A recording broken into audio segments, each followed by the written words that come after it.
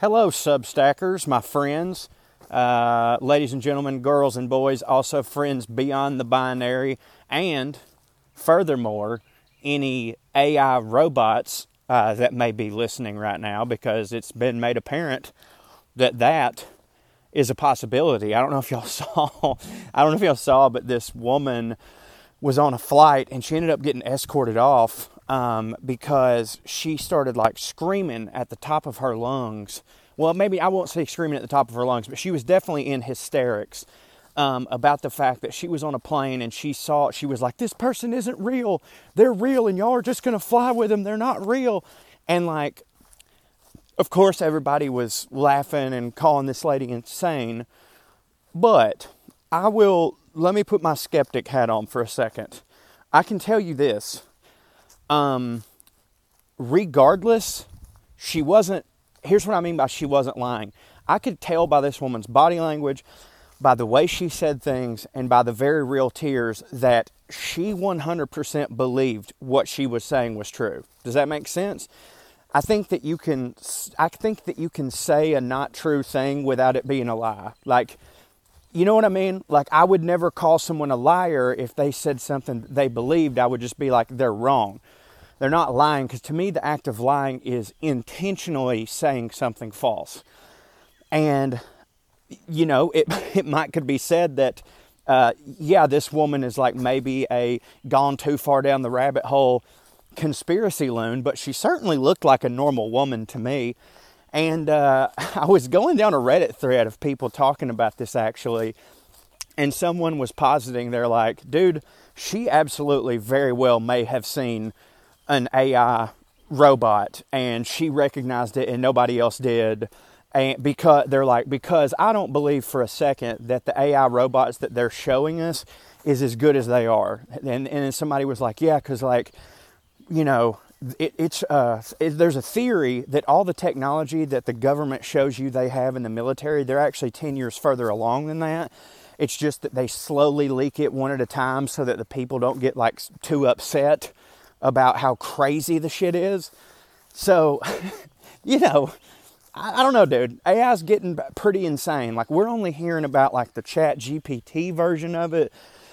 But like several years ago, I remember seeing these, I want to say, it might sound racist just to say these Chinese robots, but I'm pretty sure that they were from China. And I remember thinking, God damn, those are very realistic and that's scary. And that was several years ago. So like, dude, I have no idea. I have no doubt that shit is getting wild. And, you know, what's crazy is about how technology advances, we only get to experience the benefit of it for like 2 seconds before we only experience the negative impact of it. You know what I mean? Like with the advancements in anything, like Airbnb. Remember how fucking cool that was for like a month?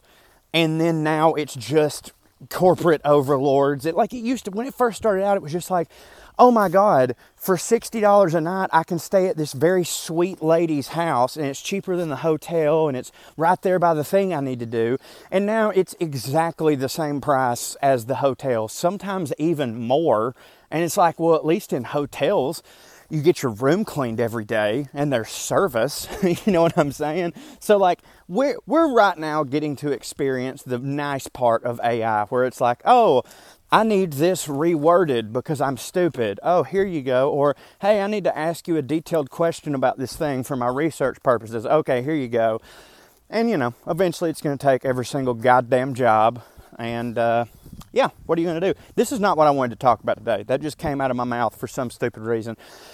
Before I get to what I want to talk about today, which is sugary treats, desserts and whatnot, specifically some of the ones that I had for July 4th, I would like to give a shout out to Sarah Wofford, one of our Substackers, who they themselves have their own Substack, as I've pointed out before, Wofford Writes, which I think that you should 100% subscribe to. It's cool sci-fi, personal stuff, really great stuff. Also a friend of mine who I've known for, I don't know, Sarah, you'll have to correct me here, but I want to say 7 years.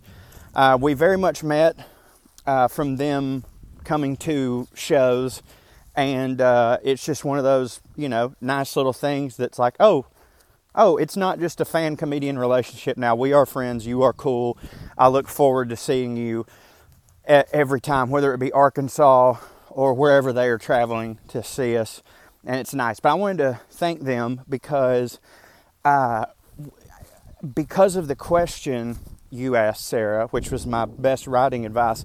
That actually made me get very introspective with myself, and it made me realize how bad we as a species are, and I as a person am, at following their own advice.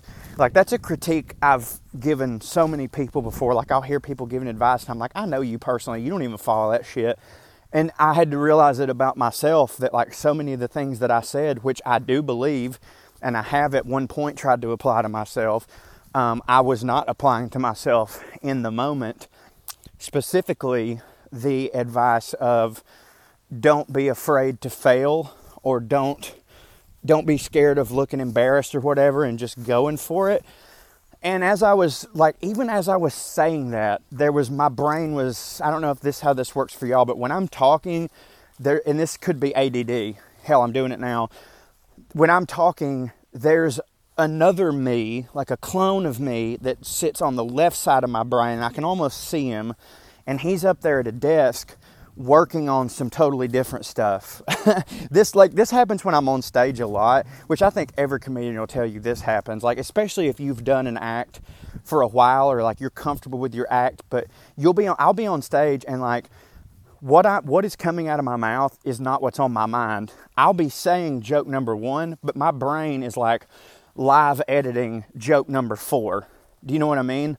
Like, I'll like, let's say hypothetically, I'm in my first joke, but I will realize like, oh, my opener, I actually did a bunch more improv up top than I normally do. That lasted 3 minutes, which means I'm going to have to shave off this part of this joke later so that I don't go over my time. And I'm thinking all of that and doing the live edits while I'm talking to you. So while I was answering that question, that part of me in my brain was going, dude, you've been not doing this lately. Like, you have 100% been scared to fail. Like, I just realized it about myself. And like, I think I know what to attribute it to. I kind of sat some of my characters aside, and there was a million different reasons that I gave, all of them with some grain of truth. But I think if I'm being honest with myself, there's a part of me that got a little scared to fail. Like, I have always been this person who puts a lot of different stuff out, and I don't give a fuck what anybody says. As long as I think it's funny, it's great. And I think there's a part of me that cultivated an audience and was so happy to have that audience that I started going, okay, don't do anything to run them off. You know what I mean? Which, instead of me taking as, okay, so only do the stuff that works, I somehow took it as like, okay, just kind of lay low for a minute. You know what I mean? Now, granted, I've been working on a book, and I have had creative overload like a son of a bitch, but I truly believe that I just stopped taking my own advice. So I wanted to thank you, Sarah, for sort of putting that back on my radar. And you know, I'm an open book. Everybody here knows that I'm an open book. Some of you have claimed that that's the reason that you even follow me, and that's really cool. I can't believe that, but some people are like, hey man, you just like, you know, you don't have a filter. You just say what's on your heart, what's on your mind. You're an open book. And that is true, but there are some things that I leave out from time to time. And even though I'm open with my mental health, I did not really talk about, I haven't really talked about how for the last couple months, I sort of, you know, fell back into depression. I didn't at all talk about the change to my medicine that I went through. I mean, it was a dosing thing, but still, I didn't realize how much that's it's a very serious thing. Like, I was super lucky to, like, 2 years ago when I first went to therapy and got medication, we lucked out, and the first dose of shit that they put me on, like, really worked. And they were like, man, that's awesome. Like, you know, a lot of people don't get that. And I was like, yeah, I'm a fucking lucky dude. I always have been. So it makes sense that we got it the first go around. But then since I've had a life change, I've had a baby, more responsibilities, different things in my career, and it's like I needed to change because things were what I was doing at the time was good for the routine I had, and then that routine got broken. But I wasn't talking about that at all. I was very much trying to mask that because I was just like, you know, this is my shit. I don't want to, you know, bum anybody out with any of that shit. But I was definitely going through that, and I also realized too, this all goes back to Sarah. I had been drinking way more than I even thought I had been. Like, I was completely sober there for a long while. Well, I'll say a long while. I would be completely sober for definite big months at a time, and then I would break my sobriety by way of literally just drinking one day, having fun with my wife, and then I'd go back to sober again. And I was doing that because I don't have a chemical problem with alcohol. What it is that alcohol, the way it affects my depression, it's just something that I don't really need to do.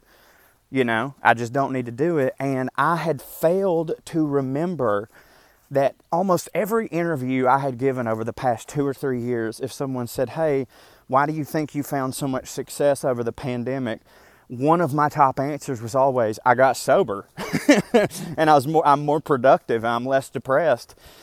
And I guess I just got comfortable and was like, all right, fuck it, I'm a drink now. Like, I was celebrating the book release, or celebrating the fact that we were done with the book, or whatever the fuck. And I didn't realize how, and I wasn't getting hammered, you know, all the time or nothing. It's just a little bit here and there. Like, oh, have a couple for the podcast, blah, blah, blah. And I just completely took for granted how much that affects my mental health. And now that I'm a couple days removed from the last alcohol that I had, I'm starting to feel that passion come back, and that energy come back, and that, like, you just feel like a fucking superhero, dude. You know, if you go a long while where you're drinking a lot and then you stop, after a couple days, you're just like, oh my God, is this what a person feels like? I can fucking do anything. And I'm getting back there. And again, I know it sounds crazy, but a lot of it I genuinely attribute to Sarah Wofford holding a mirror up to my goddamn face. So I really appreciate that. Okay, now that the bummer's over, Jesus Christ, I've been talking for 15 minutes and hadn't even got to the thing I wanted to talk about. I wanted to talk about the 4th of July. Number one, as always, tell me in the comments if you had a good day, if you had a wonderful 4th. And look, I know there's some people, and I hear you, I'm morally on your side, who are going to be like, I don't celebrate the goddamn 4th because of the state this country is in and blah, blah, blah. Look, I hear you. I totally hear you. You know what I mean? But, like, look, the 4th of July to me is an excuse to get the family together and everybody has a good time. Because I'll be honest with you, I hung out with my family yesterday, my extended family too, like a whole bunch of people, where normally politics would get brought up, especially on a July 4th when it's like fucking, you know, it's like everyone's got an IV drip of pure America in their veins. But it didn't happen. I can't believe it. Like, we just had a good time. Everybody but me drank beer, ate hot dogs, and it was just fun. And yeah, man, like, there's some things that I just kind of hand wave. I don't support a whitewashing of history by any means. However, I will definitely swim in it when it's convenient to me. Like, I don't know, man. Like, the 4th is just like, there's sometimes, I used to have a bit about this. I can't remember what the bit is, but the premise was basically that, like, seeing the American flag now is much different to me than when I saw it as a kid. Like, when I saw it as a kid, I would just be like, woo, America, you know, that's a badass Jeep, buddy, hell yeah, wave it proud. And now, when I see it, I'm like, where were you on January 6th? Again, that wasn't the bit, but that's the sentiment, that's how I feel. But it is cool for one day to just let all that go and just be enveloped by it. You know, like, I fucking love the 4th of July hot dog eating contest, and nothing could be grosser and more of a display of what is wrong with America than the goddamn Nathan's hot dog eating contest. But I'm here to tell you that I don't give a fuck because I enjoy it. And there's just not, like, you gotta take every moment that you can that brings you joy. And sometimes you just gotta be like, look, man, I don't care where it comes from. You know what I mean?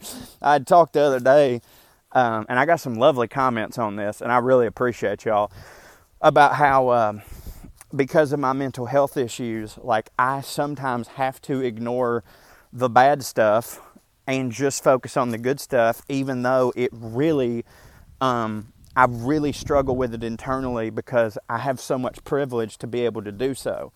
Like, there's certain people that absolutely cannot say, I'm only going to focus on the good things, you know, because, like, some of the shit that's going on right now directly affects their life and their well-being and their entire gender or sex or, you know, whatever, orientation, whatever. And it's a huge sign of my privilege that I can even just say, I'm going to shut it all off. But I can, you know, I can. And sometimes for my health, for my brain, I have to, because, man, when I go too far down that rabbit hole, sometimes I end up getting fucking super depressed to where I can't even hardly function sometimes. And, like, I got a baby to raise, so I need to be, and if me raising a baby means I need to be happy, which means that I need to shut it down every now and then, I'm going to do it. And a lot of people were basically saying that to me in the comments about, like, they have the same experience. And I was really happy for y'all to say that to me, to sort of give me the permission and saying, hey, man, sometimes you do got to shut it down. Sometimes we need to be happy. But I digress. The 4th of July hot dog eating contest was awesome. If you follow it, even if you don't follow it, you probably know the name Joey Chestnut, because he is the now 16-time in a row champion. He took the mantle from Kobayashi 16 years ago. And I had got some really good insider intel on the fact that this feller, I believe the name of, was it Josh Myers or Josh Mayers or something? Can't remember. I bet on him. I bet $50 on this son of a bitch because BetMGM was giving him plus 3,000, which meant my $50 bet would have turned into $1,500. And I had a lot of intel from people going, this is this guy's year. He's been training like crazy. Listen, eventually somebody's got to take Joey Chestnut's mantle from him. And I was like, okay, bet. Now, here's the thing. Did I pretty much assume that Joey Chestnut was going to win? Of course I did. But it's stupid to bet on Joey Chestnut because he's getting negative 4,000 odds against him, which means that you bet 100, you win $102. It's not even worth it, right? So I had to throw it on somebody. Yeah, should I have just bet $5 because I still won 150? Of course. Of course. But as Norm Macdonald said, sometimes you got to bet enough to where it at least hurts a little. You know what I mean? Where like you have to bet an amount to where, not that it'll break you completely, but to where, like, it does suck to lose it. And $50 definitely sucks to lose. $5, I mean, it's not like you want to lose $5, but I can live with that shit. But I don't gamble a lot. Like, the only time I gamble is during football, and I also have a system where I put a certain amount of money in at the beginning of the year, and once I've lost all that money, I do not deposit anymore. And that has worked well for me for however long I've been sports gambling, which has only been a couple years. And that's the same way in Vegas. Some people are not able to limit themselves like that. Those are called gambling addicts. They need help. If you are one of them, there is a number that you can call. I don't have it offhand, but it's readily available on the internet. But luckily, I'm not like that. So this was like the only time I've bet that wasn't during football season, basically. And it was literally just because I was like, sometimes you bet on a thing just to make the event better. Do you know what I mean? It's not because you have, like, some great intel, like, oh, I know this is going to hit. I know this is going to win. Sometimes what it is there's a Thursday night game and you don't really give a shit about either of the teams. So in order to make you give a shit about one of the teams, you put a little bit of money on it, and all of a sudden, that game feels like the Super Bowl to you. Well, of course, I was super stoked even more about the hot dog eating contest because I had some skin in the game. Now, it became immediately clear that Joey Chestnut was not going to lose anytime soon.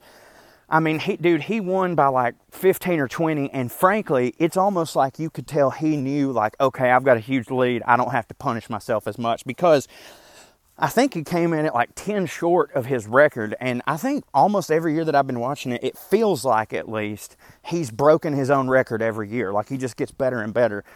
But I think it's still going to be several years before we see this dude getting taken down. It is absolutely unbelievable what he does. Now, y'all know, if you've been listening to me long enough, that as much as I enjoy the hot dog eating contest, I do think it's bullshit. I do think they should change it to, I don't think you should be able to dip the hot dogs in water. Now, here's the thing. They won't be able to eat as many, obviously, because that's a cheat code. But they should have to eat true hot dogs. They should have to eat a goddamn hot dog with toppings on it. You know what I'm saying? Or at least not dipped in water. But I want to say with toppings on it. And everybody should have the same toppings, so it's a level playing field. And yes, they're going to go from being able to eat 70 of them to maybe eating, 25 or 30. But I think that at least then I could respect it more. Because it's like, when they do it the way they do it, it's like they didn't eat 75 of my hot dogs the real way. They were, sloshing wet buns and shit down their gullet. That don't count. So I do wish they would change that. It needs to be a regular hot dog. You have to eat the bun and the weenie at the same time.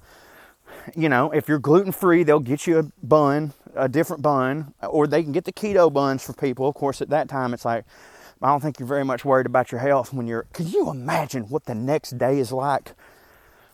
Can you even conceive what the next day is like for someone who eats 75 hot dogs? You cannot imagine it. I mean, honestly, at that point, like, not to be gross, but you're praying for diarrhea. You're hoping that it's diarrhea, because if it's something solid, ooh, wee, son, call the ambulance. That ain't it. But that was fun, and after I watched it, what was great about my July 4th, y'all, I hope that you had a similar experience in that, like, it was one of the best 4th of Julys ever, because actually, for the most part of the day, I was completely by myself. And by myself, I mean with my special boy. Me and Bane got to spend the day together, because his mama said, she was talking about how, she's like, we're eating supper at your mama's at 6 o'clock. And I was like, okay. And she goes, but your sister is wanting to sit out by the pool all day. And I said, okay. I said, what do you want to do? She goes, I kind of want to sit by the pool all day. And I said, hey, totally cool. I see you at 6. And she was like, oh, okay. And I said, and before you say anything else, just let you know, baby, I mean that I'll watch the baby and you can go have a good time. She's like, are you kidding? I was like, baby, I love hanging out with this little son of a bitch. And just, yes, you go have a good day. I'll sit here at the house. That way he don't have to be out in the sun. That way you don't have to take care of a kid. I can get some editing done. We can watch our murder mystery stories. We can watch the hot dog eating contest. It'll be wonderful. And that's what we did. My sister got over there at lunch, and I ended up actually lying. I strolled over to my mama's house at 7, and the reason I did is because it ain't never been one time that my mama and them said dinner will be on the table at 6, that it was on the table any earlier than 7. So me and the buddy, we watched The Darkest Hour, tremendous performance by Gary Oldman. Of course, he won the Oscar for it. Great stuff. We got to hang out. He was in such a good mood. He just sat there grinning and smiling, and the only time he cried was to let me know that he needed a bottle. Not that I'm not worried about him, because he does need to poop every day, but he actually didn't shit one time, so that was, listen, I don't want him to be constipated, but if he's going to be, hell yeah, be it on my watch. You know what I'm saying? So we had a great time, went to my mom's house, hung out with the friends and family, fellowship. Nobody talked politics. It was all love. It was all fun. And I thought to myself, man, I'm not going to feel bad because I'm not going to drink. But I totally forgot about what a food hangover is, because I got one right now. And it wasn't just the hot dogs, which, yeah, I ate 3. Okay, I ate 3. But I just got through telling you that goddamn Joey Chestnut ate 75. All right, I ate, like 0.5% of that shit. I'm fine. What really got me was the sweet treats. And that's what I want to talk about. Because I want y'all to fire off in the comments, because I'm on a sweet tooth kick right now. And I know why. This happens every time I quit drinking. Every time. And me and Roy Wood Jr. talked about this years ago. I think it's probably when I first got sober. Me and him were texting or something like that. And he said, you eating a lot of candy? And I said, motherfucker, yes, I am. Why is that? And he goes, yeah, I was going to warn you about it. That's your body wants sugar because it's used to getting it from the alcohol. So, like, you know, you're going to be wanting some. And I was like, oh, fuck, that makes sense why I'm, like, chugging chocolate milks and shit. And he's like, yeah, your body's trying to replace the sugar. So, anyways, I'm on a bit of a sweet tooth. And I'm going to reel it in. I promise I'm going to reel it in. But for right now, I'm just enjoying the fact that I'm sober. And so my friend Haley, actually my sister-in-law, she brought some homemade Rice Krispie treats. And y'all, I don't know where you rank them, but they're about, I mean, if they're not one, they're 1A or 1B of my favorite sweet treats. I love a Rice Krispie treat so much. It reminds me of my grandmother. I'm pretty sure also my generation was the first ones when we were kids to be able to get the ones you could buy at the store. I think. Because I remember when I was a kid, up until like middle school, the only way that you could get a Rice Krispie treat is if some meemaw baked a tray of Rice Krispie treats. And that was awesome, but that just didn't happen all the time. And then Rice Krispie themselves started marketing and mass producing Rice Krispie treats that you could buy single serve or in a pack, and buddy, the game fucking changed. Now, would I rather have someone's homemade Rice Krispie treat? I mean, yeah, if they're really good at making them, sure, but I've definitely had some people that can't make them as good as Rice Krispies themselves makes them. Of course, you'd rather have a really banging homemade one, but like, what happened? Oh, sorry, y'all. Sorry, y'all. I hit something on my phone, and I thought I had stopped recording. Of course, you'd always rather have someone's really banging Rice Krispie treats, but like, sometimes you just can't wait for them to make some. So the store-bought is totally fine. So those were banging. Haley also bought, she made cake balls. All right? Y'all know what cake balls are, or cake pops.